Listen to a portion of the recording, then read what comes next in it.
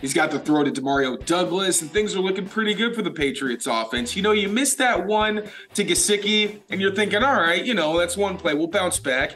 And then just the onslaught. You get the slow motion of Mac just taking hits, walking off the field demoralized. Belichick maybe just with And then, when everything already seems real bad, Christian Gonzalez down with a shoulder injury.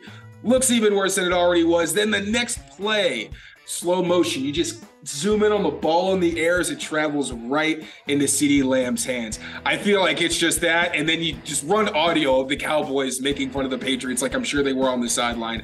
That's, I feel like, the story for this one, because and obviously then Judon and Peppers, those injuries, maybe throw those in there. But yeah, just paint the picture of what a catastrophe this was for the Patriots in terms of their entire offensive execution, and then for the defense in terms of just getting hammered over the head with the two injuries you were praying they would not sustain this season. Pat's Interference is brought to you by FanDuel, the exclusive wagering partner of the CLNS Media Network. So a day after the Patriots make history for all the wrong reasons, the largest blowout in the Bill Belichick era, 38-3 down in Dallas. You saw it, you want to forget it. I'm sorry, we're going to drudge up all of the details of that game and what it means moving forward. We are making history on this podcast, Pat's Interference, brought to you by FanDuel, the exclusive wagering partner of the CLNS Media Network, because we have a guest, and it is not a bottle of beer with me here on a Monday night breaking down the game. Taylor Kyles of CLNS Media. He's got his film notes. He is as detailed a ball knower as you will find on the beat. It's great to have him first year. And welcome to the party, pal. 38-3. You were not down there in Dallas. It seems like you were safe from that. I was. I got back this morning.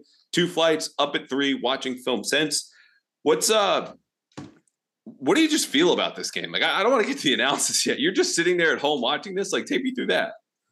I just kind of started laughing after a while, to be totally honest with you. Like, there reached a point where it was like, they're probably not going to come back from this. And then it kind of just got entertaining in, a really cynical way. Yeah, man, I'm just trying. Usually I like to find the pieces, all the positive things. But this is one of those games where you just have to like go through the muck and just figure out what the hard, cold reality is, because at least offensively, there wasn't a whole lot of positives to take away. For sure. And if you don't follow Taylor on Twitter, you need to change that now. He will have all of the positives and negatives up on there with video clips, explanations, X and O's, best as you can find on the beat in a lot of different places. So please do that. Secondarily, the word I used on TV last night was calamity, because that's exactly what this felt like to me. Again, the largest blowout, 24 years of the Bill Belichick era for the Patriots. We had never seen this before. And this was a game I don't know how you felt going into this, but I looked at this as this is a narrative changer, right? Like the Patriots go from 0-2, panic button, blah, blah, blah. Like the typical Boston sports media negativity you hear about. This is not what we're doing now. This is like real 1-3. Go ahead and hit the button. But 2-2 would have been sweet. Signature win. Mac wins as an underdog. Like, did that sink in at all for you, the historical perspective? Or are you just stuck on like the scoreboard being like, that's a really big number against a really tiny one? Yeah, no, I thought that kind of last week against the Jets, it felt like that was a game where, considering what the momentum was at that point, it was like, all right, if they really drop the ball here, then you start having hard conversations, even though it is early on. Then you had the caveat of weather. And we saw that, you don't like to make excuses. I know people are already, they were sick of that after week 2. But really the reality is that the weather wasn't great. So you're saying, okay, Dallas, they're in a dome. Maybe the offense, now we can see the man beaters, see what they really look like at full throttle. And it was just all the goodwill, I think, that Mac built up in this season. I don't want to say it's gone, but man, it's really hard to defend him after seeing so many of the things that haunted him last season that weren't popping up just kind of hit you all in the face at once last night. It really did. Okay, so for the folks who have been with us for a while, we're gonna follow the same format here. If I can speak English words, again, working on 2 hours of sleep here, stumbling from the start. Call me the Patriots. It'll be the good, the bad. We need to talk instead of game balls. What would NFL Film say? And we have a big mailbag because we had a ton of questions, and I want to get to. I think we got to maybe half of them, and I'll respond elsewhere on Twitter. But before we get to that, you used a word that I think is really apropos, and that's reality. The cold reality of what happened, because it was warm down in Dallas. It is frigid in New England, regardless of the temperature, the hope, everything. I wrote that I don't know how a fan can believe in the Patriots right now. Like, you have to feel like Charlie Brown going to kick the ball on all these potential upsets and have it pulled away from you. So the next question is, can this reality get colder? Like, the next question is, Matt Judon's hurt. Christian Gonzalez is also out indefinitely. Is this rock bottom for the Patriots, or can this go lower in your mind? I think it could go lower because I still think the defense, I don't think they're going to be the top tier unit necessarily that we expected, because Judon and Christian Gonzalez were major parts of that. I still do think they have enough of a nucleus that they're going to be able to get by. They still have Bentley. Miles Bryant, I think, is having a career season. Obviously got burned against CeeDee Lamb, but that, you don't put him in those positions. That is more on scheme than anything else. So I think the defense will be enough that they will be solid and they will keep them in the vast majority of games. But offensively, I hope that's rock bottom, because if it gets any worse, I really don't know what you have to say at that point. Like, this felt like Mac Jones being as bad as you can imagine, because usually when he makes mistakes, he does a good job of bouncing back. You know, he'll throw an interception and then he locks in. We saw it against the Dolphins, but we saw just mistake, compound mistake, and then throws across the field, not learning from it when you get away with it, and then doing it again, just things that blow your mind. So offensively, I desperately hope that that's as bad as we're going to see it for the rest of the season. But on defense, they got 2 tough losses. I think, you know, if they got more bad luck, it could get even worse. Yes or no? Judon and Gonzalez are 2 best players on that defense.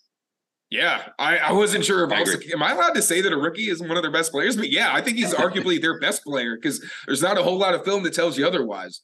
Yeah, and the assignments speak the loudest, right? Tyreek Hill, Garrett Wilson, CeeDee Lamb to a degree, though that didn't come to fruition. We didn't really get a chance to see whether it would be kind of critical downs, third downs, or the entire game. He leaves with an injury, dislocated shoulder. All the best to Christian. Okay.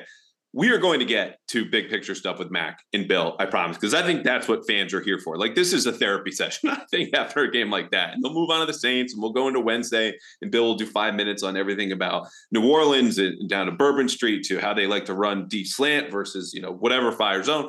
And so let's just start with the good. Like, there were some good things, and specifically on defense. One that I want to highlight is Jelani Tavai, who, like Miles Bryant, has become kind of a pinata for the fan base. And it was, you know, the Matt Patricia kind of stink that he has to him. And then he gets an extension midseason and everyone's freaking out, even though it's a 1.5% of the cap.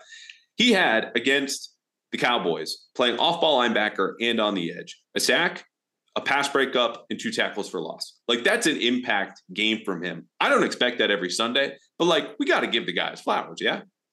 Oh, yeah. I'm glad you mentioned that. I literally just tweeted saying people don't understand or appreciate how well-rounded Jelani Tavai is. Because even last season, you go back there, I think he had 3 or 4 pass breakups last season. And if you look at all of them, like, he's really getting up there. He's got some legitimate range.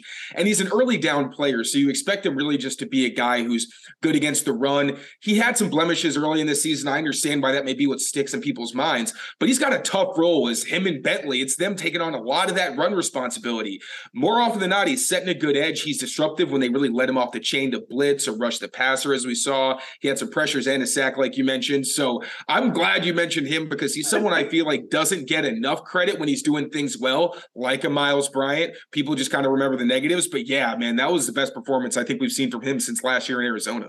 So it hit me as I was opening on Jelani Tavai when we have this, again, calamity down in Dallas. It may be that most people are not happy that I opened with him, but I want to get to the positives here, folks. Like, we can't overlook everything and go straight into the sewer. We're promised we were going to head with very few more detours ahead of us.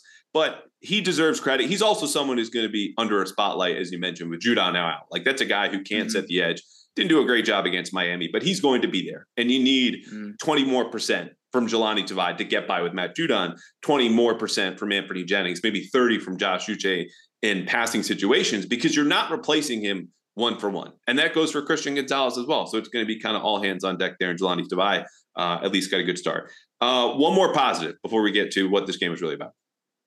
I would go with maybe I had it right in my back pocket. Dietrich Wise. That's another guy who I think is really going to have to step up in the absence of a Matt Judon. Now, they don't play the same position. Wise, more of an interior guy. But you think of Judon and Wise, those are both every down players who, on early down against play action, Judon, a lot of his big, the strength that you have for him is that even in run personnel groupings, he can still apply the pressure, bring some pass rush. Now, a lot of that's going to fall on Dietrich Wise. And as well, when it comes to stopping the run. Again, Wise more of an interior guy. He can play on the edge, but you're going to need that well-rounded chess piece who can be on the field every down and really be a galvanizing force with all the different waves of players they have in there. And he had a really good performance, I thought, against the Cowboys. He had a sack. There was another disruption he had that was more on Christian Barmore, being an attention grabber that he is, and had some plays against the run. So it was one of those vintage Dietrich Wise performances. Going to need more from him down the stretch. All right, that is it from the good. One detour to the silly on Dietrich Wise. I meant to clip this if I had more time on Twitter today, but there were some post-play skirmish, pushing, shoving that just like kept going. He jumps in, not saying like, hey, I'm 6'6" and my arms could stretch sideline to sideline. He steps in and goes like full scarecrow. He was just like, I'm in the way. My arms are jutting out. I'll find it because this sounds ridiculous. And I probably look ridiculous right now for the folks on YouTube, but just shout out to the peacemaker, Dietrich Wise, who had a couple of pressures. Okay. Brother Wise. Yeah. The good is over. We are on to the bad, and the bad has to start with Mac Jones. He took the blame for this loss after the game, and you'll hear a lot of players say, we win as a team, we lose as a team. That's true. But if you had to pick one player who is at fault for this loss, obviously it's Mac Jones. And the regular stats don't even capture how bad this was. He was 12 of 21, 150 yards, 1 sack, passer rating of 39.9, the third lowest of his career, and 2 interceptions. Under pressure, he completely melted. I had him 3 of 9 for 57 yards and a sack. Against the blitz, 3 of 6, 29 yards and an interception. And to me, Taylor, when I look back at this, not only is it a disappointment that it's a huge regression, like you mentioned, for the first 3 weeks. Like, this is a guy we watched all of last year. This is not the Mac Jones we expected and then were rewarded with for that faith in the offseason in weeks 1, 2, and 3. This guy regress. And he did so under pressure, starting with that strip sack, which was obviously a killer. I don't need to expound upon that. But what it did was start a domino effect the way I saw it, because their next 5 possessions ended because he couldn't handle pressure. The next drive, 3rd down, throws a shallow crossing route, a drag to Devontae Parker off his back foot that almost gets picked off and goes back to the house. After that, has his pick 6, which we all saw, cross field. Bad idea. The next drive, he's rolling to the right again, gets to the sideline, and throws one into the belly button of a Cowboy safety who's 5 yards away. 2 drives after that, another interception. And it's just a guy who was broken because of the threat of pressure, not necessarily the pressure itself. And I don't begrudge him too much for that. I wouldn't want the mere threat of Micah Parsons down my neck and throat. But that's his job. And it was a huge pivot from what we had seen, and really what brought this down, because like you said, he couldn't isolate one bad drive from the next. It just knocked over another possession and another and another. And lo and behold, he's getting benched with 3 minutes left in the third quarter. Yeah, I was just honestly just dumbfounded by what we saw. Like I said, usually he bounces back from those moments. It just really snowballed and kept getting worse. And the thing is, even the plays in between, where there's even some stats where you can look at it was positive. It, like, throws a 10+ air yards. He has first deep completion since week 1. Like, there were some good. I know we're talking about bad, but it's so hard because there are things that you want to celebrate, but the bad was so bad. Usually in a loss like this, there's blame to go around, right? It's like the offensive line's not going great, and they weren't. He was under pressure 50% of the time he dropped back. The run game, which I thought was actually not as bad as people may have expected early on in the game. It wasn't good enough that you can say, oh, we're going to lean on this to save him. But really, it was the decision-making where you expect maybe some off throws here and there, something like that, but you expect him to be on point, mentally clear, not directly putting the team in harm's way, much less scoring for the other team. I feel like I could keep going on. I don't want to bash the guy. I feel like you did a really good job of explaining why this happened. I feel like you did a good job of bashing, Andrew. Please go back to that. I want to just step away from this crime scene of Mac Jones, Patriots quarterback. I did a lot of venting last night. But yeah, I mean, it's like I said earlier, you can't have him do that ever again. Snap into NFL action this season with America's #1 sportsbook. Right now, new customers get $200. That's 200 in bonus bets guaranteed when you place a $5 bet. That's $200 in bonus bets, win or lose. So if you've been thinking about joining FanDuel, you hear me make these ad reads, and hopefully don't fast forward. Get your money and get into the action right now. The app is easy to use. There's a wide range of betting options, including spreads, player props, over-unders. I hit the under for Patriots Dolphins. I just had the wrong team winning, and lots more. Visit FanDuel.com/Boston and kick off the NFL season. FanDuel, an official partner of the NFL. $200 in bonus bets with just your first $5 bet. Must be 21 or older and present in Massachusetts. Hope is here. First online real money wager only. $10 first deposit is required. Bonus is issued as a non-withdrawable bonus bet and expires 7 days after receipt. Restrictions to apply. Please see terms at sportsbook.fanduel.com. Gambling helpline ma.org or call 800-327-5050 for 24/7 support. Play it smart from the start. GameSenseMA.com or call 1-800-GAM-1234. No, and you made the right point, which is that you can build up all these small measures of goodwill. Gets that 21-yard completion to Hunter Henry, extends the play 42-yarder to Demario Douglas on that opening drive. Great. Another demonstration of he can handle the pressure. It just came to that big mistake, snowballed, because those mistakes matter more. One of those mistakes adds up more than 4 other players that just keep the chains moving, add to your success rate. Like, this brings your EPA back for the advanced stats folks all the way back to 0, or maybe in the negative where it finished for Mac Jones. The thing for me is that his failures also speak to a larger issue with the roster. And that I know from speaking with people to the team, they know they have to keep him comfortable. And before, that meant like just not under pressure, which is hard to do with the offensive line that you have, but within structure, within timing, plays that he likes. We know they've introduced more Alabama concepts. And so when you have the offensive line fail, where Vidarian Lowe the last 2 weeks has 10 pressures allowed, okay, Ramondre Stevenson's getting 0.6 yards after contact through 4 weeks, Matt can't carry the offense. That's just who he is. So if you had to fix something about him or the surroundings to get him comfortable, what's the number one thing you're going to do to get him back on track, aside from just wait and cross your fingers? It's got to start with the offensive line, right? Like, yes, I understand that having a big target like a T. Higgins or somebody outside, it helps. But you also see the Bengals when they have, obviously, Joe Burrow's dealing with injury and everything. But we've seen that it's pretty hard for even them to compete when you don't have a good offensive line. And Vidarian Lowe, I thought, just had such a tough situation having to deal with Micah Parsons. Nobody's going to do that on a consistent basis. But still, like you said, it's not a 1 week thing. It's been the past 2 weeks where he clearly doesn't feel comfortable, to the point where we saw a step back for him that I don't think anybody could have possibly foreseen. Now, of course, you've also got a situation at left guard where Antonio Mafi has to step in, did a decent job, but still, he should not be out there. He's really learning to trial by fire for him.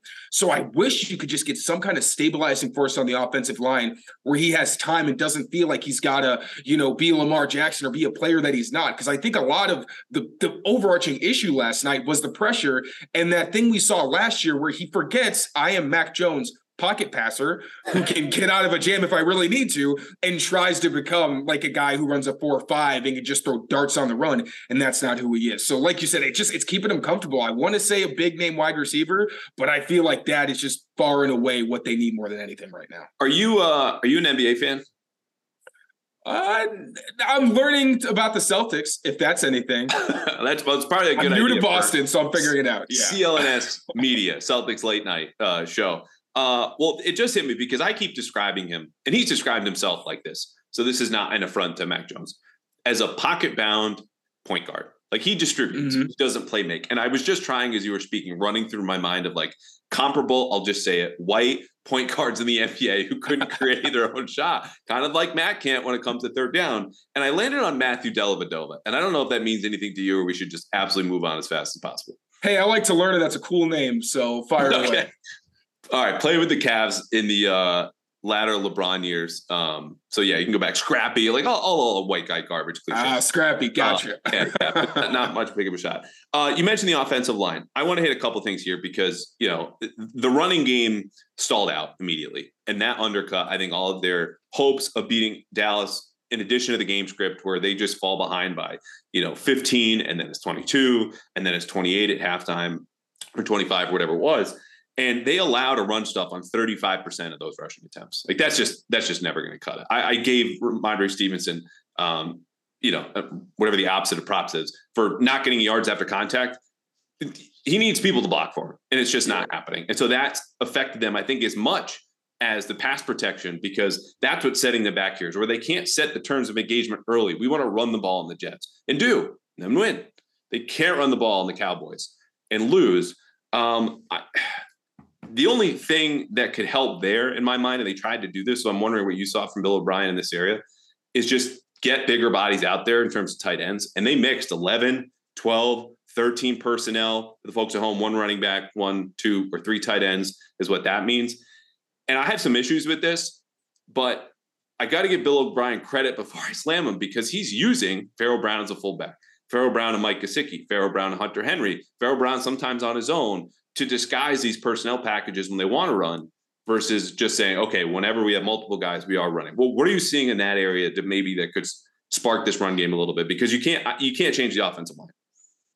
Yeah, I wrote about something similar. I do think if you're going to come out with all these heavy personnel groupings where you're saying, yes, we are going to run the ball, you got to start mixing in. Now that City So is dealing with a concussion, makes him, and as you get healthier, maybe Mafi once Cole Strange comes in because he's one of your best linemen. Like, I really do think they just can't deal with the tight ends getting blocked into the backfield and shutting down rushing lanes. Like, when I'm looking where it's only a 7-point game, half of the runs got positive EPA, half didn't. So it's at least, you go in, maybe you would wear them down like the Jets. You could feel that as the game went on, the run game got better. But then it got to the point where once they were behind and then the Patriots were coming out in run formations, they really weren't scared. They were being very aggressive. There were times where guys were coming downhill so fast, you couldn't even get a body on them. So I think it at least helps if you can get off the ground where there's guys getting good push, but then your tight end who's coming around as elite blockers getting backed into you, or, it's just all the penetration that's happening at those positions. So I don't know if you try to scheme around the tight ends better. I think they have some positive plays, but for the most part, I felt like they were just a non-starter on a lot of the plays and kind of sabotaged some runs that did have potential. Because if you look at the film and you go play by play, there's areas of the offensive line where people are being moved back, but then there's one person who's behind the line of scrimmage, and wouldn't you know, that's where the running back's trying to get to. Yeah, and that number starts with an 8, which means it's a tight end who's going backwards. 2 things on this, just before I forget. Pharaoh Brown, 22 snaps.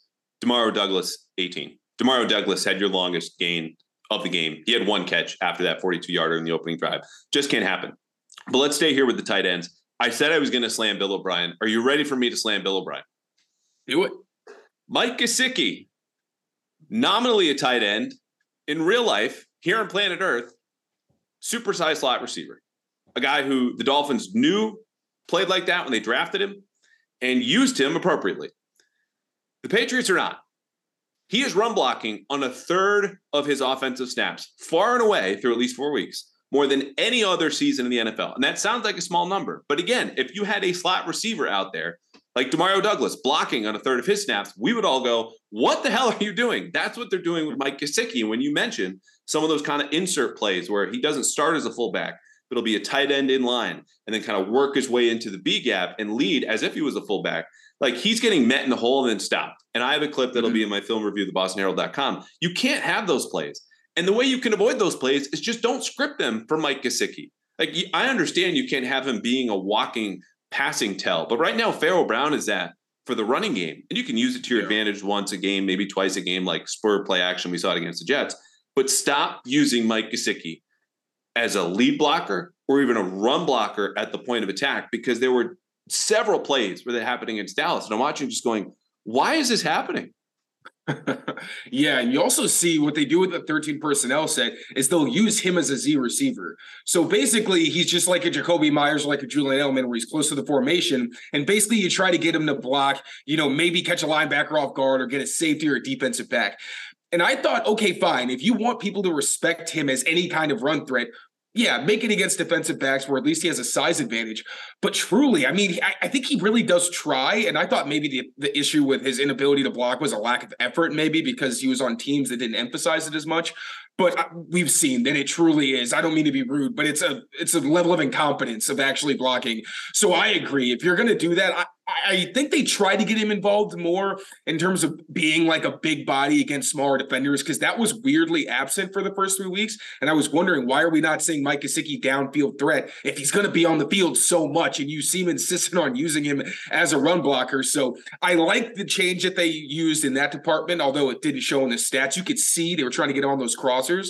But in terms of the run game, I agree. Like, you got to use your personnel better, because I don't really think he's giving you much as a run blocker, especially, as you said, at the point of attack. Yeah, and it's funny you mention effort, because I covered Mike in college when I covered Penn State for 2 to 3 seasons, and there are plays like that. But like, your big man on campus, I've talked to him about this. He's like humble growing up, like we all do, going from college to a real job and staying at that real job for a while. And that isn't the case anymore. Like, it's not an effort thing. It's just his body type, the way he plays football, the way he needs to play football. And he's very good at what he does. But what he does is not run block. So stop using him as a run blocker. On a brighter note, Demario Douglas, I mentioned 42-yard catch. I think whose ever ankles he stole at that like 10, 15-yard line might They're still still in the be there, field. or a bone chip or some sign or an outline like a crime scene. I said he only had 18 snaps. Again, there's 4 fewer than Farrell Brown had. There are a couple different reasons for that, but it's too small, right? I think so. So I looked into it, and there is a positive. So he has now become their primary third receiver in 3+ receiver groupings. He had, I think, 16 of the snaps where they were in a 3 receiver or more set. Juju Smith-Schuster only had 5, and 2 of those, it was because you could tell it's more Juju Smith-Schuster blocking or whatever. So that's a positive. All right. We're saying, like, why in the world is Juju on the field instead of him? Now it's okay, but he's not really on the field when they're going with their more run personnel, or multiple tight ends or multiple running backs. That's where I think you need to start giving him an uptick, because if you're going to, like we just talked about, if you're going to have Mike Gesicki on the field when he's not an asset, then, I'm sure you could find some way to use Demario Douglas if you're going to have defenses respond in base personnel with, 5 linebackers or what have you. And then you got a guy like Demario Douglas who you can put in the slot and empty or whatever and just pick those guys apart. So I think the next step in that evolution is seeing, okay, how can we get more creative so that we get him on the field more? If we want it to be a run-heavy game plan or whatever, sure, have some packages for Juju. And I think that's what they're trying to do and ease Demario in, but we need to see more of it, because obviously even in a game where they were getting blown out, they didn't use a ton of 11 personnel, which is why his numbers were so small. Which I think is just silly. Like, use the guy who is best against man coverage. Belichick said it this morning in WEI. Like, he's particularly good against man-to-man. And that's where they're having issues. Here were their numbers, as far as I could tell, against man-to-man against Dallas. 7 of 13 for 101 yards and an interception. Almost half of those yards, though, came from Demario Douglas on that one catch. And the other longest receptions against man-to-man, again, 7 of 13, barely 50% for 101 yards in a pick, went to Hunter Henry, who caught passes of 21 and 12 yards, and Mike Gesicki, who had another 12-yard catch. Notably absent from that list of names, Juju Smith-Schuster, Kendrick Bourne, and Devontae Parker. The separation issues are real, my man. And I talked to Troy Brown about this last week when we had him on a Zoom call. And he said, I don't know what the infatuation is about separation. The guys on the outside, media always bring it up, because he just cares about receivers getting open and catching the ball. And I respect the hell out of Troy Brown. Okay, like, I had an 80 jersey hanging in my closet. He will know more, play more, everything about receiver than I ever will in my entire lifetime. But I asked him, I was like, okay, so can you differentiate separation for us from getting open? He was like, I just really care if you catch the ball. Like, you could be open, but still not have any separation. Basically speaking to what Devontae Parker does and Mike Gesicki. I don't think that's good enough. I think you need to be better against man coverage, because the Patriots knew what they were getting in coming into Dallas, and they couldn't do anything about it. Hunter Henry was the only player with more than 2 catches. A week after Kendrick Bourne was the only player versus the Jets with more than 2 catches. I think this is a bigger deal. And I'm going to tie this into Belichick before we go on to the defense. What say you when I lay all of that out on the table? Yeah, I would say with Demario, one of the only reasons I understand why they don't play him so much is because even when he does things right, you can see that he's not doing everything right. Like on the big catch and run, it looked like they were trying to basically run some kind of mesh or a high-low. And he gets jammed into Devontae Parker, and I would guess that his job was supposed to go over that defender rather than go underneath him, because even if he doesn't get contacted, he and Parker are going to be right there. That's not how mesh works. You're not supposed to get each other covered. You're supposed to get each other open. So obviously you see why he should be on the field, because he finds space, makes a huge play, obviously takes somebody's ankles, still in the field. But I understand as a coach saying, I don't trust him on the field for like 70% of the snaps, because all it takes is for him to run route wrong, and then it's an interception that's not Mac's fault because he's not in the right spot. Or like Ross Douglas told us earlier in the year against the Eagles, when he brought a route up and he drifted a little bit and almost got picked off by Avonte Maddox. So I do think there's validity to why he isn't a bigger piece of the offense, but at the same time, like, manufacture touches. It's your Bill O'Brien. It's not really that hard. Get him some, he's always in motion. He's always in jet. He's going in orbit. Maybe throw him, give him some more actual handoffs. Just get him the ball underneath so he can use his ability in space and doesn't necessarily have to be relied on to run these pristine routes. But then when it is man coverage time, like I said, he's being used more in 3 receiver sets. So I think they are trending in that he's our separator. We need to use him that way, role. So this, like I said, is going to bring me to Bill Belichick, because we can talk about the numbers I just listed: 7 of 13, 101 yards and a pick for some man-to-man coverage. Mario Douglas is your best receiver against man-to-man. Juju needs to step up. Mike Gesicki needs to do that. Bill O'Brien should do this. The man responsible for the roster, for the coaching staff, and the systems is Bill Belichick. The Patriots offense has one weapon against man-to-man coverage, and it's a 6th-round rookie at a Liberty University. That is because that's how Bill Belichick built this team. Obviously, there were higher hopes for Juju Smith-Schuster, but I knew and reported 2 weeks ago, he's already out of their top 5 when it comes to pass catchers. You see it on 3rd down when he's not on the field, and Demario Douglas is. So my point would be one: if you make your rookie the most dangerous player in your offense, you're just going to have to stomach the growing pains, because the upside is what you're chasing. That's what you need. This is a prove-it season. You're just going to have to do it because it is your fault that he is the most dangerous player out there. So you're going to have to deal with those rookie mistakes because, yes, he's the one committing them on the field, but you're the one who needs to put him in position to get through those, and you're just going to have to deal with it. Second of all, it didn't have to be this way. Like, people want to talk about Mac and the future there and the 5th-year option. It's a lot of premature discussion, I think. And we're here digging into the Cowboys in this game. We'll answer the mailbag question soon. But the bigger picture is it never had to be like this. Swapping out Juju for Jacoby, drafting Demario Douglas, and then forcing him into this role, bargain shopping at offensive tackle. All of these issues come back to Belichick. And that's why I think, as much as we go into the nitty-gritty of all these things, you zoom out and go, okay, why is Mac under so much pressure? Why is Demario Douglas being forced into some situations and not running the right route? All these different things come back to him.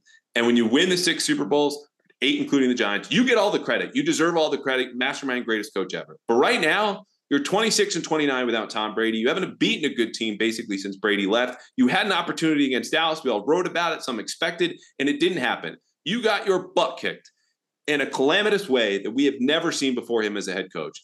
And this doesn't mean anything more than this was unprecedented and a calamity, which is a big deal. But to me, I'll answer my own question at the start. Rock bottom, we haven't hit there yet, because this was something we hadn't seen. It's only week 4, and you lose your 2 best players on defense. This could get much worse. So as much as we might knock O'Brien and Gesicki and all these guys, I'm going to wrap up in a sec. It comes back to Bill. This is not out of spite. It's not personal. I just told everyone I had a Troy Brown jersey in my closet as a kid. All right. It's just, that's the man in charge. These are the decisions he's made, and these are the ones everyone else on the team is living with. Fair enough. I think it's absolutely fair. Like, I tried to, I genuinely was optimistic heading into the season. I expected a bigger year from Kendrick Bourne, which I think he's flying under the radar, but I feel like that was one of the biggest things heading into the season. You're thinking, okay, if Kendrick lives up to his potential and becomes at least like a pretty solid number 2 where you got other guys kind of filling in, that takes a lot off your plate because he plays that important Z role that gets so much production in their offense. And that's a lot of what Jacoby Myers did for a lot of their packages. He was their slot, but he also kind of did a little bit of both. But yeah, I mean, Kendrick hasn't stepped up. Devontae Parker's supposed to be your big play threat on the outside. That doesn't happen. Juju, I feel like every stage since he signed, the expectations went down. At first, I'm thinking he could be a yak threat. Then we see him in camp, and it's, he's really more of a chain mover kind of guy, maybe just be high volume target. Now the regular season starts, and we're like, oh no, like he actually physically might be shot. So I'm not really sure what he gives you. And then I guess the tight ends, I think they could get more involvement, but even still, they're not really getting a lot of explosive plays. They're really keeping drives alive, making the tough catches. So yeah, and then the offensive tackle situation, I think that's more of a long-term problem where they knew Isaiah Wynn was a guy that was kind of a big question mark. And instead of investing in the draft or maybe earlier in free agency to have some kind of plan, now you're stuck this season where there weren't any right tackles that were worth the money that they ultimately got, I would say. So then you don't really get them because you don't want to overpay. And then in the draft, there's not a lot of pure tackles anyway, who you even had that were reasonable options for you to start. So I agree. I think tackle is a long-term problem. I think you could argue that weapons are a long-term problem. I thought that Mac Jones could overcome it by being that point guard behind a strong offensive line. But combined with right tackle and the injury to Cole Strange, we're just a rotation at the guard spots as well, depending on who's healthy. It's just they're all the things, I think offensively, the things that could have gone wrong are starting to go wrong. My head hurts. I had completely forgot about Cole Strange, who did suffer a knee injury, but was limited in practice every single week. And honestly, if he was healthy, I don't know what the team does, because the difference between him and Antonio Mafi seems to be negligible, especially in pass protection where he's getting his butt kicked against the Jets. Not to dump on Cole. It's the same reason that I don't blame Tyquan Thornton for going in the second round. It was Belichick's pick. It was the Patriots' decision. It just might have been reached, but this is old news. Hopefully Cole comes back soon. Tyquan could come back next week, and we'll see what happens against the Saints. One couple thoughts quickly on the defense. Again, this falls under bad, but you can jump back into good if you want. I ran some numbers, and I know you haven't watched the defense as much. The Patriots knew their pass rush dried up 2 years ago against Dallas. Dak picked them apart, scored on the last 5 drives or so. Steve Belichick blitzed him on almost 40% of his dropbacks. And it was a lot of zone blitz because obviously you lose Christian Gonzalez. Trouble was Dak didn't care. He goes 10 of 13 for 96 yards, touchdown and a sack. And the first touchdown was to CeeDee Lamb in a just crushing fashion. The very next play after Christian Gonzalez goes out, Miles Bryant's outside, so is Sean Wade. Miles Bryant looks at CeeDee Lamb, so does Dak Prescott, and goes, yeah, this will be 6. And lofts up, 20-yard touchdown. And they were a cover 1. This was a blitz, another blitz, 5-man rush, single high safety, man across the board. And I just go, that's not great. Right? Like, I don't know what you would do. Again, pressure dries up 2 years ago, similar structure, systems, players, yada, yada, main characters. It's strange seeing a Belichick coach defense allow 10 points in 3 of their first 4 games this season to every opponent. Just gets points, boom, right away. And they adjust very well mid-game, but those game plans seem to be just slipping through their hands. And it's only one short field. Like the Eagles had a short field. That's how they got their touchdown. But they scored 10 points in the first 2 drives. Miami had 10 points in the first 2 drives, and so did Dallas. Do you see any common theme there?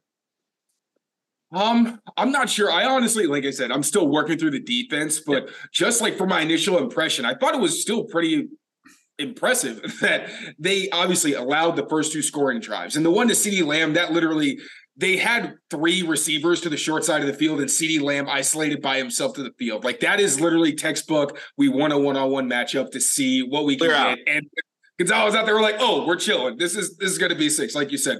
But after that, they pretty much clamped down. I thought the biggest issue for them, because the Cowboys, they're going to get it out fast. The biggest thing was tackling and not letting short gains turn into big ones. Now, obviously, early on, they had, I think it was Mapu, who just kind of got lost in coverage. Did a good job early on, but Dak bought time. Somebody scrambled, he lost sight, and then turned into a big play. I thought they did a pretty good job mitigating those types of plays where they weren't getting the ball thrown over their head very often. But the tackling and the pursuit angles, those were areas where I thought they really needed to shore things up. And I thought that was a big reason that kind of Dallas started to build some momentum, because there are also some plays in run defense I know they'd like to have back, although I thought for the most part they were pretty solid considering Dallas just wants to run the ball on you. But it's hard for me to really critique the defense considering that they're putting in so many good drives, especially in the middle of these games, and the offense just giving them nothing, no momentum. It's basically them keeping the entire organization competitive. So in my initial dive, I really did think that it was tackling and pursuit that were the big bugaboos, where if this happens again, like this could string into something worse, even with all these depth players. But yeah, I thought it was impressive that they really didn't get, like CeeDee Lamb didn't even have 50 yards. I thought that was incredible. Obviously, Dak spread the ball around and there were other guys who contributed, but given the circumstances, I was pretty impressed by their effort, again, aside from some poor fundamental play along the way. Yeah, it's a great point. And just going back to the tackling, they had 12 missed tackles, far and away season high. Ooh. Best tackling defense in the NFL, according to PFF. Certainly wasn't last week. And you know what? The bottom line is they held them to 23 points. I don't think that's a rosy picture that Belichick has since painted about, I thought we were competitive on defense. Like, yeah, this is an offensive issue. The Patriots have had 71% of their offensive drives end with them handing the ball to the other team, either via punt or turnover. Worst in the NFL. So clearly the defense, as you said, kind of is carrying the franchise's hopes and dreams. I would just love to see like Kyle Duggar and Josh Uche listed on the next injury report as like load management. Like they're giving Robert Kraft the piggyback, all of his hopes and dreams. Carry this team. It's too much. I can't carry the weight. Give him practice. / shoulder injuries for a lot of them. Yeah, a lot of lower back kind of stuff. Make him sound old. But I wanted to highlight the blitz stuff because it was, I think, spoke to, again, how connected their game 2 years ago was to this one. Very briefly, by the way. Obviously was not competitive on Sunday. And how they had to pivot to play more zone. It ended up being a 60-40 split from what I could tell. A lot of cover 2 and cover 3, but just to feed the defense. Anything we missed, or can we move on to we need to talk and then get to what would NFL film say? I think the only thing is Matt Slater addressed, basically said like, yeah, they caught us slipping on the surprise 2-point conversion. That was pretty much it. Like, he tipped his cap to the special teams coordinator for the Cowboys, but in so many words said like, yeah, we goofed. They got us. It's not going to happen again. We'll tighten it up. So that's pretty much all I can think of outside. Shout out Bones Fossil. As Kevin noted, every NFL writer and broadcaster's favorite nugget, John Fossil, special teams coordinator for the Cowboys, goes by Bones. All right. We need to talk of all the bad things, bad players, position groups, coaches that just, you need to sit down. Like, this has got to get fixed ASAP. The one you were sitting down with is who or what? His quarterback. I want to know what the hell happened. I just want to go through every single one of those turnovers and be like, Mac, like, what did you think was going on? What did you think that this wasn't a terrible decision? Like, again, I'm not trying to pile on, but genuinely, I was just sitting there dumbfounded. And then I mentioned earlier, there were like the in-between plays where it felt like his clock was just going so fast. There were some scrambles where I thought he tucked the ball way too fast. There were some pockets where I felt like the offensive line actually did a good job kind of parting the Red Sea and giving him room to step up. And I think had a better awareness of the fact that there were rushers behind him because of the strip sack, but it like just got way too fast, because then he was like, oh, okay, the rush is behind me. I got to get out of here, or I got to throw it short. And I thought he missed like Hunter Henry. There were a couple of times against man coverage where the second window was there, where there was an intermediate kind of help defender taking away the first read. Then Max steps up, and if he just literally lofts it, Hunter Henry probably has a good gain, but again, it's just throwing short way too fast, trying to run the ball, and then just all the mistakes. Like, I got to know what was going on. I'd like to know the in-between, where is it me being nitpicky, or was he just trying to play it safe? Like, I have so many questions. I wrote like 1,000 words just on the good and the bad, the ugly of Mac today. So yeah, I want some answers. Yeah.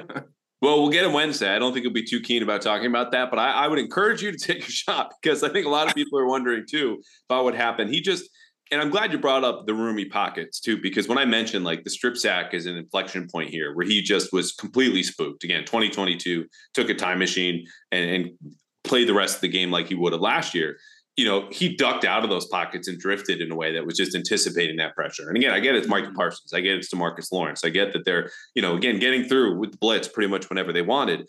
You just can't win like that. And maybe this is one game and he continues to seem impervious to pressure, which would be great for the Patriots because they're going to need it. Because the person I'm sitting down with, lovely guy, chatted with him multiple times, Vidarian Love, 10 pressures allowed. He's such a great guy. Such a great guy. It makes games like these really tough.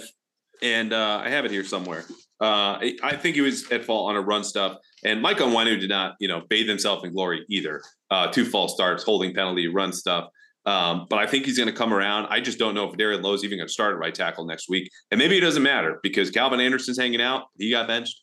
Riley Reif has been collecting dust somewhere in Patriot Place and could be coming off IR this week, but we'll find out.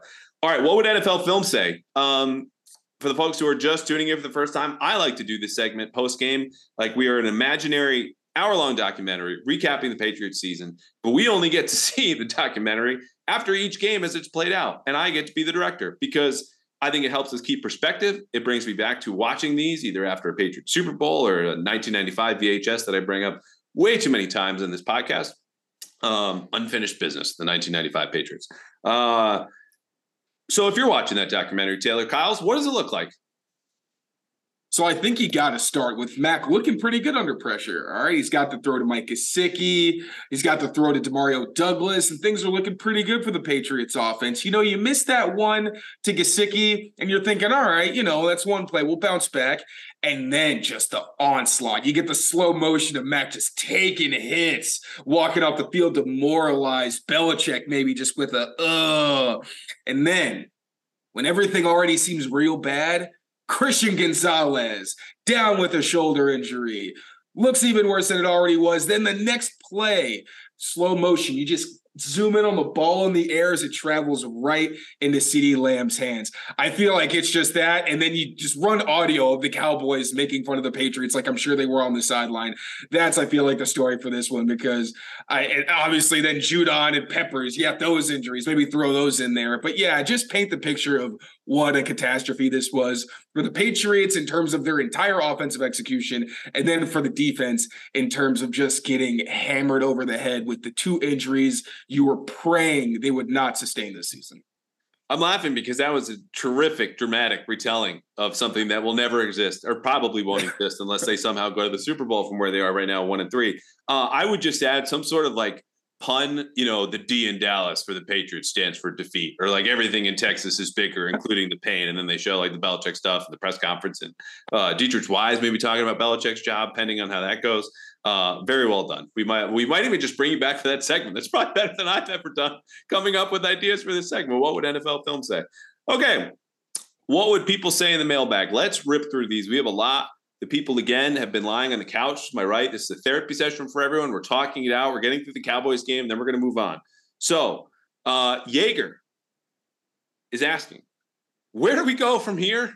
What is there to even build upon to try and salvage the season? Jaeger, first of all, I hope you're okay. I'll let you take this one. Lead off. All right. So I like they're actually using the tight ends downfield. That was something I thought was weirdly absent. Hunter Henry, your best receiver. Feature him. I don't care that it's not exciting. I think that's a pretty big part of it. Mike Gesicki, I touched on it earlier. Use him more downfield. He's a big body. You need explosive plays. At least give him a chance at these passes. And then keep increasing Demario Douglas's role. Like I said, they already showed it where he's pretty much overtaken Juju Smith-Schuster when they're in more pass-oriented groupings. I think that's a good step, but I think you really try to incorporate him more directly. He was used more downfield. He's like the point guy in bunches, and he's running a lot of intermediate deep routes. Use him underneath. Let him use that dynamic ability in space. So that's what I'd say you can build on for the offense. And again, Mac actually had a relatively good day throwing downfield. You didn't expect it. You wouldn't think so by looking at the performance as a whole, but there were some strengths there. So I'd say that. And then defensively, Keon White. I think that he's someone who's going to have a bigger role with Matt Judon going down. He had some disruptive moments against the Cowboys in a limited role. Also kind of got moved out of the way a couple times against the run, but I think if he does become kind of like a Judon replacement type, he'll be on the edge more, won't have to worry about those same double teams. But yeah, defensively, I feel like right now you're kind of stabilized rather than where do we build? But yeah, offense, I feel like keep getting your tight ends involved over the middle. That's where Mac does his best work, and get the ball in Demario Douglas's hands more and keep, trying to feed him and just keep him on the field at least. Give me something to get excited about. Pop. I don't even want him to cook. I just want Pop to pop. Here's what I would say to Jaeger is right now, this is a 2-week season. I don't care if you're a fan or a reporter or a player or coach on the team. And they're going to tell you we're on the Saints and we let go last week, yada, yada, yada. Matthew Slater gave a speech before the Jets game going, hey, fellas, we cannot fall to 0-3. Like, this is about who we want to be and making a decision. They beat the Jets. They get housed to Dallas. He's saying the same things now. Like, they understand 1-5, boom. Kiss those playoff hopes goodbye. And you might feel at home, they're already gone, and you're waving to them. I would tell you they're not. And it starts again with these two games because you are facing an injured Derek Carr, and the Saints are coming to your house. And you're going to Vegas, and you're playing the Raiders, who right now, according to some models, have the same playoff probability as you do. So these, bottom line, are winnable games. But what you're doing is not building upon anything, like Taylor said. You're plugging holes, man. This ship is sinking. We cannot, correct course to go due north. You need to get down in the hull or the whatever part of the ship that I don't know what I'm talking about now. I'm out of my depth speaking about depth, and just plug the holes because it's sinking. And then hopefully watch Derek Carr and Jimmy G sink faster, because those are two teams that are known and capable of doing that. The Raiders almost did it last year, and that's your hope. It's not that the Patriots are suddenly going to be a totally different team. Again, I've told you, I don't think they've given you any reason to believe in them the last 3+ years. Okay. So make them earn that, but make the opponents earn that first of all, because you can get to 3-3. And then it's Buffalo, Miami, but this is a 2-week season. So I would just be encouraged that jump scare. The Cowboys and Dolphins and Eagles and blah. Because that's it. That's really all I got. All right. Brett is asking, I'd ask if it's time for a fire sale rebuild, but Belichick is still the GM. So any chance Belichick just rides it out with what we have, hoping for enough losses to get a top 10 pick for a franchise quarterback? Look, Belichick is not hoping for that, because that might cost him his job, and he wants to keep his job. And even in the season 2020, where I'm on the record writing, hey, you should probably tank, they wouldn't do it. In the season that Belichick told confidants he thought was, not stupid, but not real football, because of the way the league kept changing the rules around the COVID protocols, who could play, who couldn't, in determining that testing, they go 7-9. They ride that out. They run Cam Newton into the ground. he's not going to ride anything out for a top 10 quarterback, and especially not make that decision in early October. So if that's not what you wanted to hear, I'm sorry, but that's just the reality of the situation. Unless Taylor wants to tell me something different. No, I'm with you. After last night, I started to actually think, all right, is Belichick's job in jeopardy? And I'm not trying to like break any headlines or like stoke any fires or anything, but truly after a performance like that, where it feels like defensively, I still think they were truly solid, all things considered. But offensively, that was a very 2020-esque performance where I went into this season after I heard the rumblings about him maybe being on the hot seat and was like, he's not going to have a season like that again. There's no way. There's too much talent. He's got a competent offensive coordinator. I didn't think this was possible. So if you get two more performances like that, if anything like that, like I said, happens again, I think that Belichick might have to, maybe take a step back in the organization, and we see Gerard Mayo's tenure start. So yeah, I don't think it's fire sale. I don't think you want a top 10 pick if you're Belichick, because I don't think Kraft is going to be very happy with you if he has to sit through what he sat through last night. Yeah, ever again. He's already asking all the defensive players again for piggybacks. They're carrying all the hopes and the dreams in the franchise and landing on the injury report with these fake injuries. Now, one thing that just came to mind, Chris Price of the Boston Globe beat me to this last night because I had the same thinking, talking about NFL films now. What did this game feel like? Because it was different. And we talked about it. Largest loss for the Patriots by point differential ever under Belichick. It felt like their Monday night loss in New Orleans in 2009, a season when the Patriots did have documentary crew following Belichick along for A Football Life, Bill Belichick. And he says to Tom Brady on the sideline something to the effect of, I just can't do it. I can't get this team to play the way I need them to play. And that's what it's very early, but that's what Sunday felt like in Dallas. So we're going to find out in the next 2 weeks, as I just told Yeager. All right, Caleb is asking me, but I'll put this to you. Hey, Taylor, I was wondering if you get the sense from the team that they feel like Mac isn't a franchise QB, or are they confident in him? What is your read on the situation? Thanks. Even if they are deluding themselves, I think they do believe that he's a franchise player, but that's because I know this team operates with the mentality of like this season. If it gets to the point where they are talking about getting a quarterback with a high enough pick that he could actually push Mac Jones for his job, then I think the reality starts to shift a little bit. And even Belichick today, he was saying, I don't think we're there yet where you're talking about playing Bailey Zappi. Now I'm on the record as saying Bailey Zappi is not real competition. And like Mac literally has to play himself to the bench for Bailey Zappi to be a legitimate starting option. But I think that he's shown enough good. Again, I think he's built enough goodwill that they're saying, hey, man, like, whoa, settle down. Let's maybe reverse it a little bit, try to get to a higher trajectory here. But if you do that, again, then we're going to have a really hard conversation. I think that's what it is. Like, I think you still are hopeful, but I also think like it's too early to say definitively that he is or that he isn't, but that you put the faith in him that he is because you don't have any other options. Yeah, that's the biggest part of this. And I think it goes back to last offseason when it was reported that Belichick shopped, whatever definition of shopped you want to apply, Mac Jones to other teams and inquired about it and found that, yeah, when you have the somewhere between the 16th and 20th best quarterback in the league, like it's hard to upgrade because everyone in the top 15 is probably staying put because that means they're an above average quarterback in the NFL. And that's what you need at minimum to win a championship or contend. As far as a franchise guy, look, I think they know he's not someone who's going to lead them for 10 to 12 years. Again, I spoke to, they understand he needs to be comfortable. This is someone you win with, not someone you win because of. And the fact that they don't have enough roster talent around him is because of the same man that picked him, which was Bill Belichick. So you're going to ride with him because you have to. I think he is also, again, good enough if you were to surround him with better tackles and weapons next year. Yeah, maybe you make a run. Like he's accurate. He's smart. Like he processes pretty well. He has a sweet tooth for just dumbfounding what the F are you doing decision making. Maybe you just get that removed in the offseason is all well. But yeah, probably not long term. But short term, they just go, he's good enough, and we just got to ride with it. Ashley wants to know, Andrew, do you think any of Tyquan, Riley Reid for Jack Jones will be activated off IR for this week's game? And who do you think is the most important of that group? That's a good question. Yeah, I think they need Riley Reif the most, to be totally honest with you. I feel like Tyquan Thornton's the most likely because he's been, like, on social media. I feel like he's been posting where he's like, I'm coming. All the athletes love to do that. They like to tease their returns. I think Tyquan's the most likely. I want to say I feel like he's a significant difference maker, but at this point, I don't know. Like the offense just isn't functional. I feel like no one is really living up to their potential.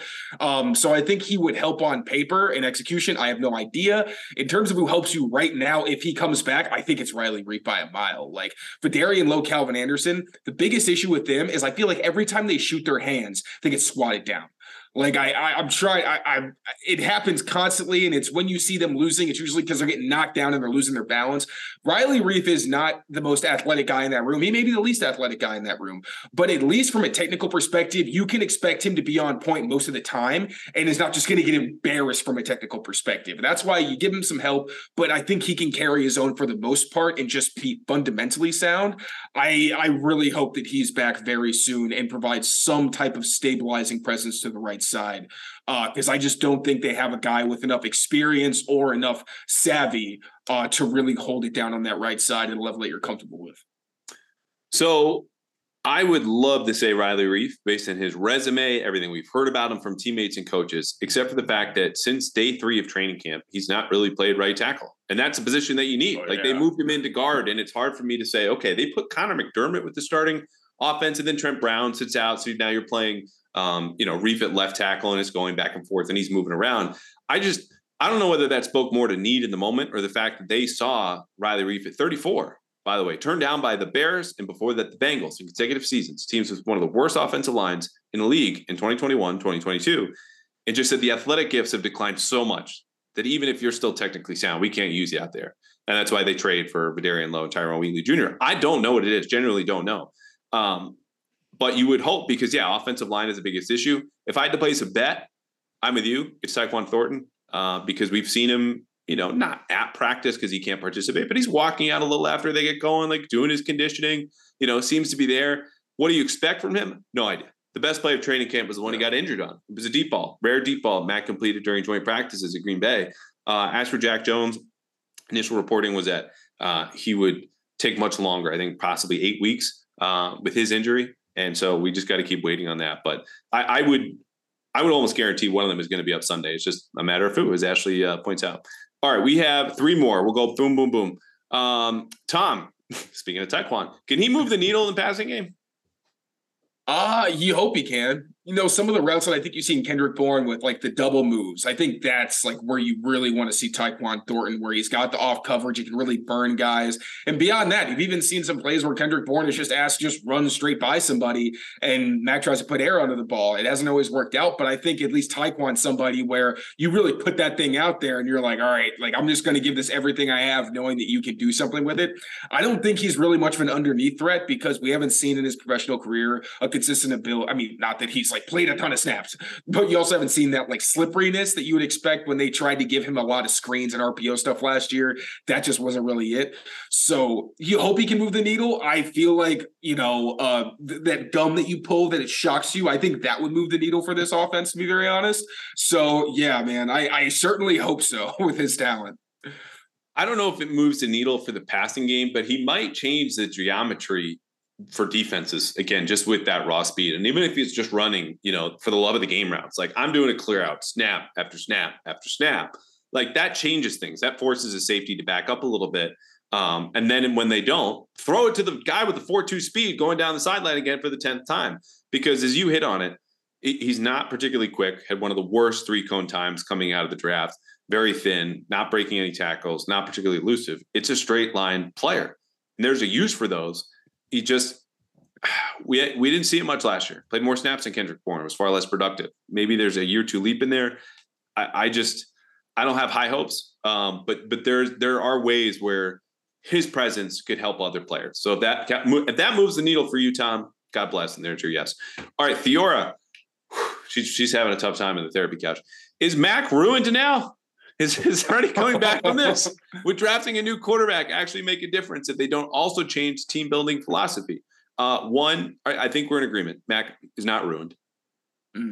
Okay. Yes. Is there any coming back from this? Yes, but you need to be at least one of the Saints or the Raiders, and then definitely one of Buffalo and Miami, who will follow those games. And then you're at 3-5 with an uphill climb, but Washington, Indianapolis, then you're 5-5, and you can talk yourself into it. Would drafting a new quarterback actually make a difference if they don't change the team building philosophy? This is a much bigger question, but I think it would, in the sense that whether you're looking at a Caleb Williams or anyone who can operate off platform or has more arm talent, they're going to be able to create plays on their own like Mac can't. And that's the benefit of having those type of players. Like, you still need to operate from within the pocket. This is not a pocket guys versus dual threat guys like you might have in college, the way they break down recruiting. You need both in the NFL. Mac is not both. That's partly why he struggles so much. But guys at the top of the draft, which I don't know how they would get there because they're also not trading up, could change that, where you don't need as much help. Do you agree? I absolutely agree.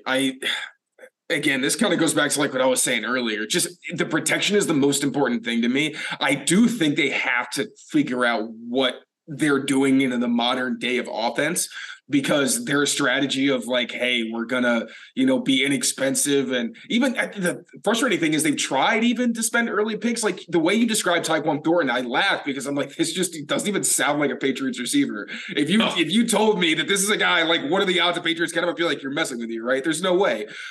So I think fundamentally, I think defensively they're doing a great job. Like, I love that part of the draft. But in terms of offense, I do think they have to change some things in terms of how they value certain positions and what they're willing to give, because I think you're really seeing it now that these little things are really exacerbated by the fact that the things like right tackle and wide receiver are so lacking. It just extrapolates everything and makes it look worse. So yeah, I would say so. And I think the most glaring example that Fiore might even be thinking about is just receiver, right? Like, Belichick has been reticent to spend on a number one or a premium for a number two for a long, long time. First of all, there's value in zagging, right? Like, when you're not spending money in those positions, you have less competition. You're more likely to get value. Spending less at other positions, they're not as valuable as receiver. But the second thing is, I don't think he does that because he thinks it's a problem that's more easily solved. Like, you could double certain players, put a safety over the top, get better corners, play certain coverages, affect the quarterback. But the way that players are coming up now through the draft, 7-on-7 starting in middle school, and the refinement at quarterback and receiver, like, their problems. Ask Justin Jefferson how he faced the Patriots last year, or Stephon Diggs anytime that he gets to come and visit Buffalo or host them up in Buffalo. Like, there's nothing Belichick has done to slow either of those guys or several other receivers. So it's not a catch-all, but I think he needs to spend more on receiver because their impact and the level that they're playing at nowadays is much better and appreciably different, even going back 10, 15 years ago, where they changed the geometry of a defense all by themselves, even if the quarterback's not that good. And the only reason they were able to even get away with the fact that they didn't have, like, I don't think you need a Calvin Johnson. You don't need a crazy X, but they had Rob Gronkowski. No one wants a crazy X, first of all. Just right. You got me. You got me there. But yeah, I mean, even when they were kind of getting away with, the Patriots aren't paying a big receiver, it's because they had a homegrown guy who was willing to, not only willing to take less money, but wasn't as valued other places, who fit them perfectly, a Hall of Fame tight end, and then a great third down back. Like, they were able to control the middle of the field because they had several players who were at the best at their specific roles. They don't have any of those things now. And that's why I say, where if you had like a Tyreek Hill, that makes everybody's life significantly easier because they don't have to be the guy in certain situations. You can count on Tyreek Hill getting all the attention. But now it's like you don't even have a couple really good role players. It's like you got Hunter Henry, who's pretty good in his role, but the other guys, it's like, all right, what do you really do for me? One, because I don't think a lot of guys are being used to the best of their ability, but also because guys aren't executing to the best of their ability. So it's tough, man. 31st in scoring for a reason. Of course, I said we would fly through this, and I'm just sinking more into this question. Last thing on this, because this is a misconception that has spread into my mentions, and I'm sick of seeing it.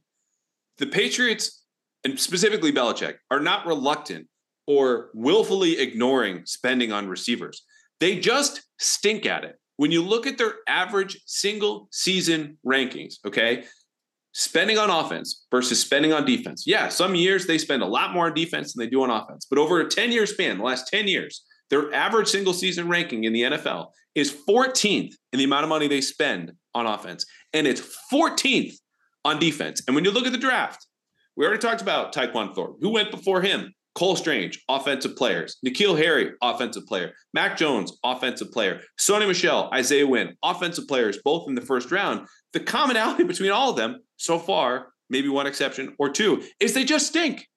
And the top players at the other positions, Christian Gonzalez plays defense. Belichick seems to have a better sense of what that looks like because, of course, that's where he came up.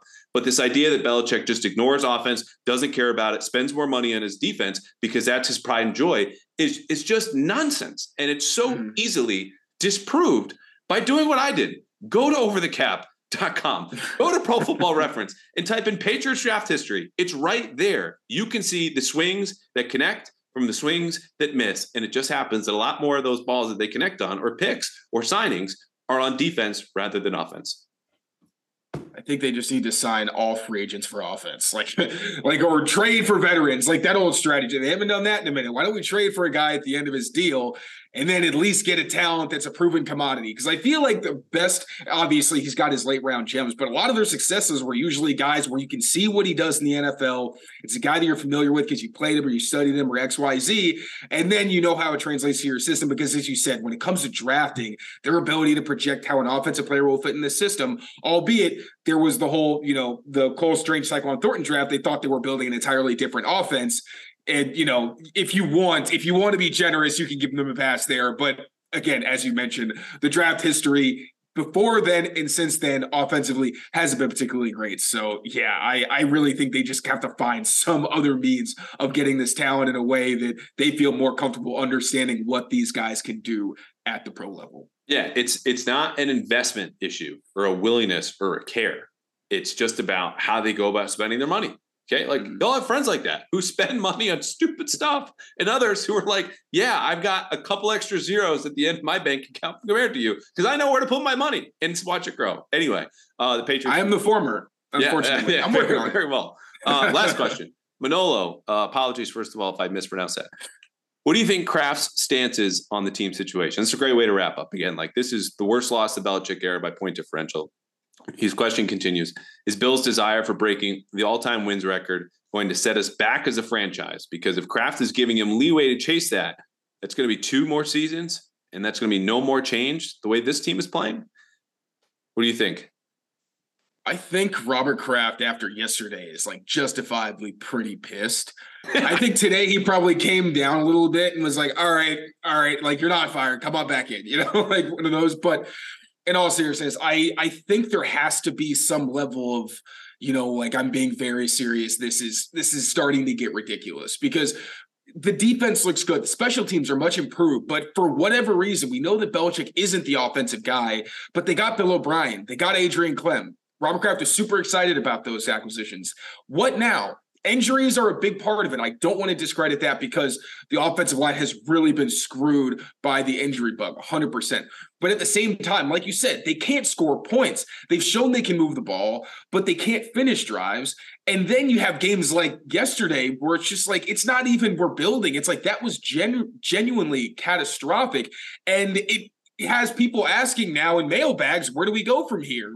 That bad. So, I think that he has to have some level of urgency in terms of, I can't, in this, they have so much history. This is I think that he understands that he can't give Belichick maybe that leeway that you mentioned of chasing the wins record because he needs results.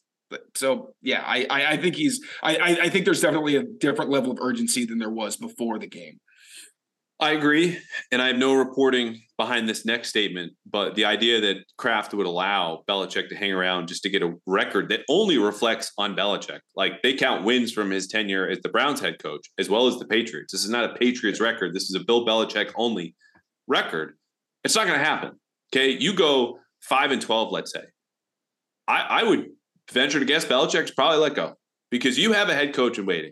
And it's Gerard Mayo. And you have a structure and a system that he grew up in, he understands, and Kraft has helped contribute to and really facilitate. The system all starts with Belichick, emanates from Belichick, for better or worse. Again, same thing I said off the top. You get all the credit when it's going great. When you control the roster and the team and the coaching staff and the way you want to run practice down to when the media gets to go in the locker room, then all of the blame falls on you when you're 1-3 to start for a third straight season. So it's not going to set the Patriots back. I think there is an increased urgency. He's probably pissed is the best way to put that because this was different. That's why we're talking about therapy couches and we're talking about calamities. 38-3 is something we had never seen under Bill Belichick. This is a new season, not because Bill O'Brien's here or Mac Jones is in his 3rd year. It's because there's pressure on all of those main characters involved. And that pressure is coming down from Robert Kraft, who I don't think will be public about it, but I don't think can stay quiet for much longer, even if that only means until January. So what a note to end on, man. I feel like we both deserve some green tea. You were coming off of sickness. I appreciate you playing hurt. This was awesome, man. We will have you back. My Monday nights got a lot more fun than just sitting here talking to myself. And as I said, follow Taylor on Twitter. What's the exact handle? At TKYLES39. Yeah. For Danny Woodhead. You'll find a lot more film notes. You will learn more ball. We should all be trying to learn some more ball. It is football season. The Patriots play the Saints on Sunday. I will not see you there. I'm actually going to a wedding, long-term friend in Connecticut. But I'll see you this week down at Gillette, all right? Yeah, congratulations to your friend. Fantastic. Hey, my man. We'll catch you.